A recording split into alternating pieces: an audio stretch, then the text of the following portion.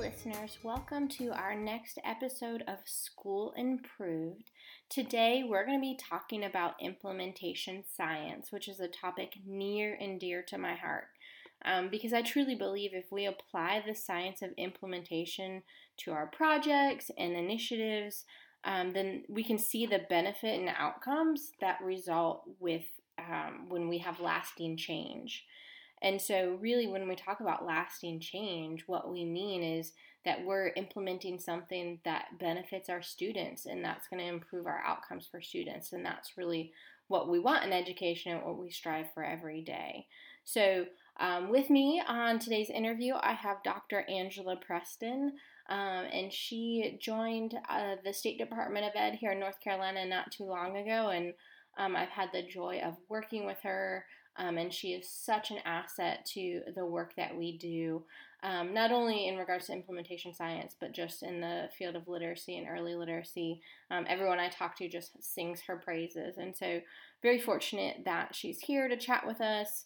Every time I have a conversation with her about implementation science, I learn something, or just I get to hear her perspective, which is always really interesting to hear.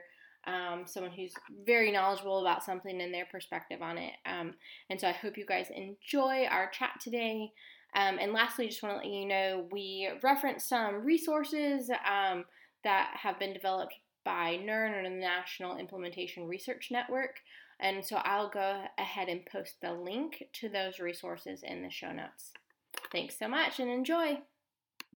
All right.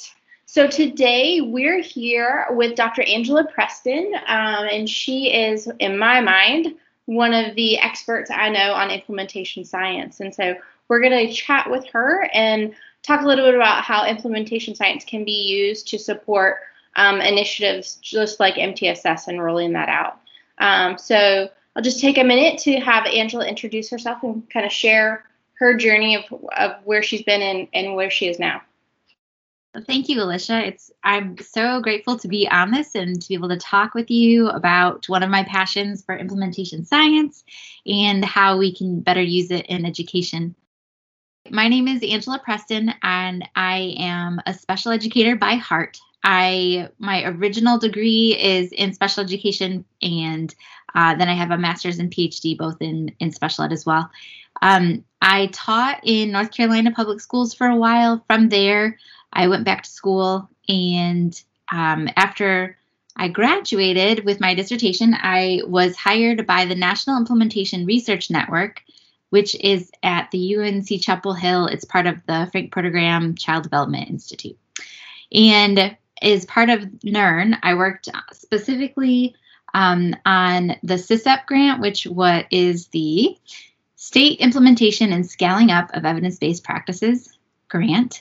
We really helped support states as they were implementing educational initiatives from the state all the way to the classroom. And so it was a lot of work with different teams and different departments across the country in helping them with implementing evidence-based practices for students. And from there, I went to Reed Charlotte, where I worked on a grant supporting more locally implementing best practices in literacy across the community to help support students in CMS. And then I came here to DPI. And so I was really excited to be able to take everything that I've learned in my journey so far to help support our districts in the Southwest region, which is where I'm mainly focused, and really help us figure out how do we best support our teachers as they're shifting practices to align with the science of reading that also is really aligned with MTSS practices, because we know MTSS is not separate from instruction. Literacy is not a separate piece. It's all together. It's all around changing the framework for education. And so really thinking about how do they come together, implementation science. So it includes things like teams and using data, acquiring and using support, professional development and supporting teachers, their learning and their knowledge. But more than that, really, how are they then changing practices in the classroom through coaching and through feedback and through those conversations that we're having with teachers? Implementation science really puts an emphasis on leadership and giving leaders the chance to set up their their school or their department for this change, and how are they going to support their staff or their teachers to make this change that becomes long lasting. So implementation science is a huge body of research, but you can go more specifically into those pieces that help bring about that change for students so that they're able to benefit from these practices. Yeah, I think that's great. I love the idea of really just like, I think at its like basic is the how. Like it really helps you think through, here's this evidence-based practice, and it's really the planning and thinking through how that's going to happen and then how we're going to support it and sustain it moving forward. And so with that, I mean, how we describe it sounds very basic, but for those who kind of dig into that body of research and know there's a lot that goes into applying implementation science to an initiative. And so some folks may look at it and be like, that's way too much. I don't want to get into it. But if you would maybe talk about what is the benefit of using implementation science to roll out like large initiatives such as MTSS versus not using implementation science? Yeah, I think the benefit is the lasting change. That's the main reason we're going to do something, is that we know something needs to change in practice. And if we're talking about MTSS and we're really focusing on something large like MTSS that has so many different pieces, it's not just that we're asking teachers to start teaching a certain way, but we're also asking teams to use data and to problem solve through, or to identify what are the next standard treatment protocol steps for our students, and how do we really wrap our minds around all of that information. When we think about implementation science, by using practices and slowing down and actually planning things out and thinking ahead and having our teams together have these conversations where we're focused on data, where we're using the data to make decisions, that really is where the change doesn't just happen once and then kind of fall back into previous patterns. That's where we really can kind of wrap our arms around what we're trying to do so that it becomes the way of work. It becomes what we want to do long term, and it stays. And so, thinking through, when we don't have those pieces, we miss simple things like communication. Having a teacher being able to say, hey, I couldn't do this because the time that I was planning to have my intervention group with so-and-so, they're going to be pulled out for something else. And so having those little tiny pieces of communication that are coming up, you're, as leaders, able to work through those barriers, and then you're able to kind of keep those things maintaining. Yeah, I often think, and especially for me, I think about implementation science is often a lot of pre-work before you actually go into implement the initial implementation phase. And I think the value in taking time to go slow during that phase is that then when you get to an initial implementation, you have those structures built in where you are getting feedback. You can refine your system or your initiative, and it's worth it, because at the end of the day, then just like you said, you have something that kind of sticks versus, well, that didn't work, let's move on to the next thing. And I hear that often in education is like, well, we'll just wait it out because something new will come. And I think often that's because of poor implementation versus a poor practice. Absolutely. And that kind of has been the way things have gone in education for so long. It's that we get the next new thing and, we're going to try this for a while, and then it doesn't really stick, and we try something else and that doesn't really stick. And when you stop and actually think, okay, first we need to do some exploration to figure out what is it that we're wanting to do, what are we wanting to change, and then setting up those plans for how we're going to make that change. That's where we get these bigger initiatives where we're not just focusing on little small practices. We're actually doing big, deep change is through those long-lasting practices. Yeah.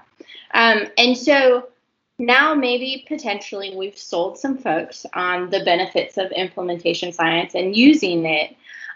So for folks who are maybe thinking about adopting a new practice or initiative, like what's your recommendation where folks could start if they want to kind of apply implementation science to that implementation?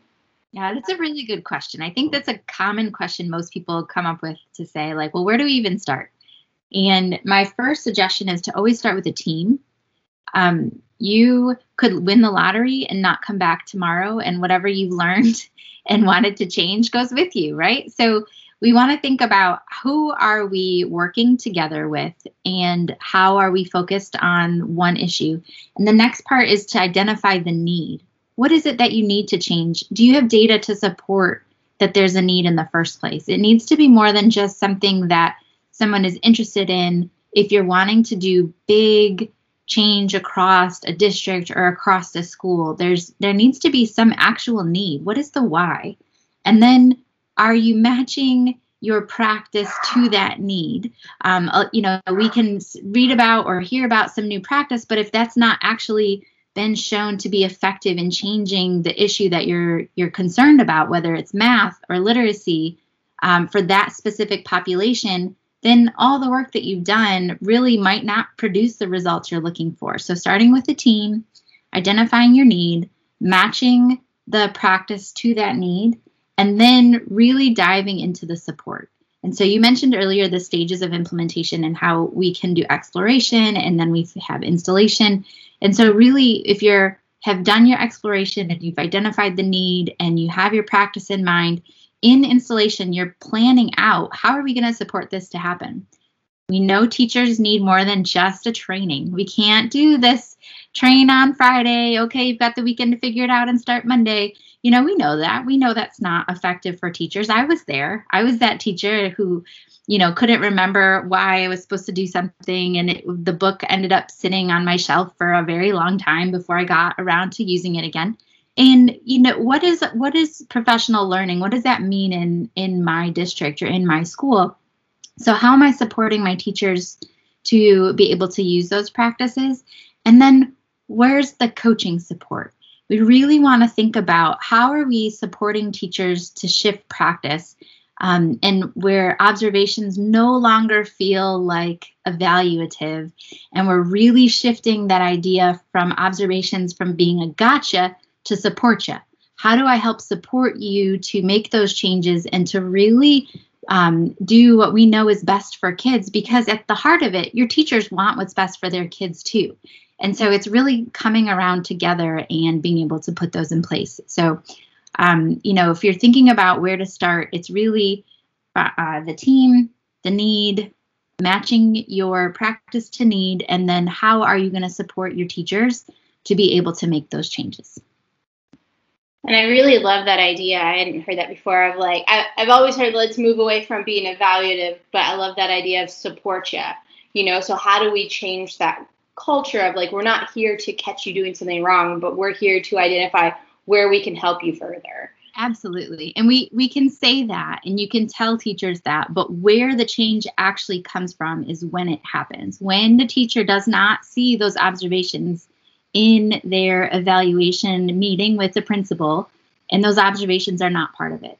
When those observations are just between the teacher and the coach, and they really are and led by the teacher. What did you want to start focusing on? What areas did you see that you could change? And you'll see that shift in mindset really starts to happen when our practice of what we're doing is aligned with what we're saying too. Gotcha. Perfect. And so I think for those, we've talked about the stages of implementation, and ideally we want to start with exploration. So just like you said, we've kind of identified this need, and then we're searching for what's going to be the thing that's going to address that need. So, where that's kind of that exploration stage of figuring it out. But then sometimes I will say implementers find themselves in the middle of it already. So, I've heard often we're building the boat as we're sailing it, or we're building the plane as we're flying it. And so if folks find themselves in that position where they're building the boat as they're sailing it, can implementation science still be applied to kind of right the ship or get them going in the right direction? Absolutely. I think most often the ship is already built and you're already on it and you're on a course. And so you're now starting to shift course. And I was thinking about if you imagine a ship at port going in one direction, and when they start taking off, the farther away from the point where they started, the more they're going to have to shift if they need to change course. So the sooner you realize that things need to change and you can start making those shifts, the less change is going to happen. And so if we wait too long, then it really feels like sometimes even an abrupt stop. And then we have to regroup and kind of completely shift. So to think about where you are, what you have control over in your area, whether you're a principal, whether you're a district leader, what can you control and how can you start making some of those small shifts?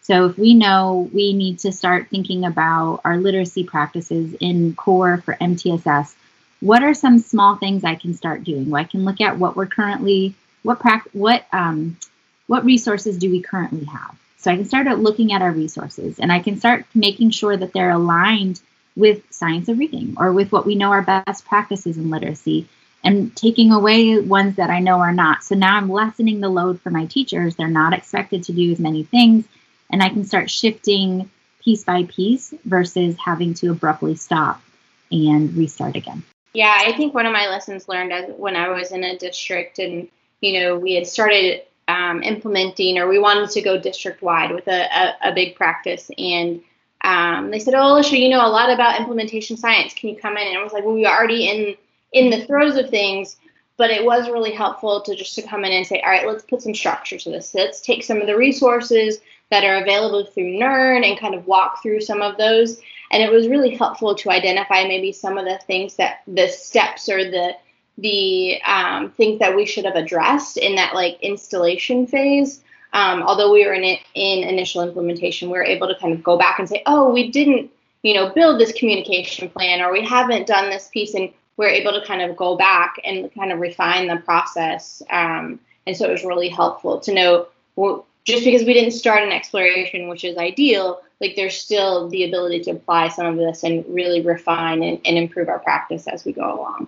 And that is why the stages are fluid. It's not like you just start an exploration every time and you move into the next stage each time. So, if you even look at the visuals that they have for the stages in NERN, there's arrows going through them. It's, there's a video that shows going in and out of the stages because sometimes we can even have already gone through the stage and realize, oh, you know what, we need to go back into installation and redo this plan because even though we've created it the first time, we need to make some changes based on our improvement cycles and what we're seeing is working and not working and make some adjustments. And the same thing is if it's already moving. And NERN has great tools like the stages of implementation. Where Are We Now tool is excellent. It's got a little flow chart you can kind of walk through to see what have you done, what have you not done, and then you can look at those practices that you haven't done and go back and actually work those out and add them to what you're doing to help kind of shift that ship a little more going in the right direction. Great. And so I think you're just touching on my last question that I have is really if our listeners want to learn more about implementation science or kind of build their capacity to apply this to the work that they're doing, where can they go? Like what resources are out there that folks can learn about implementation science, or even, you referenced the stages tool, like where can they find things like that to kind of apply to the work that they're doing? Yeah, that's a great question. So the experts at NERN and CSEP, and they're the leading experts in implementation science. They are my, who taught me everything I know. So I give them all credit to this. But they have created what's called an active implementation hub. And so the AI hub is a great place where you can find modules on each of the active implementation frameworks. And so the frameworks were designed through CSEP, and they include things like the implementation stages, implementation teams, implementation drivers, evidence-based practices, and improvement cycles. And so there's a module for each one of those 5, plus I think a module on fidelity and leadership now. They have all kinds of tools that you can use that align to each of the frameworks so that you can then, if you are interested in developing a coaching system, there's a whole coaching system service delivery plan that you can pull out and use and write right into it to kind of help develop your plan. And it's all based through the work that they've done at NERN and CSEP. And so all of the tools, they get redone. So they'll do them, they'll put them out, they'll use them with the community or across the country, and then they'll take feedback and make updates to the tools based on how things are going. So they're just constantly in that improvement cycle with their own work as well. So they have great resources there. Yeah, and the majority of those resources also are free. Yes. So, yeah, it's funded through an OSEP grant, so it's all intended to be used and free. And a lot of them, if they're a PDF, it's an editable PDF with the intent that a district, a school, a state would go and access these tools and then use them with their own teams. Perfect. Well, those were kind of all my questions, but just wanted to open it up to see if there's anything else you wanted to add or plug in regards to implementation science before we wrap up. I think the one point I really would love to share is just, we, at the heart of it, we want our students to benefit from what we know are best practices that have been researched and we know are effective.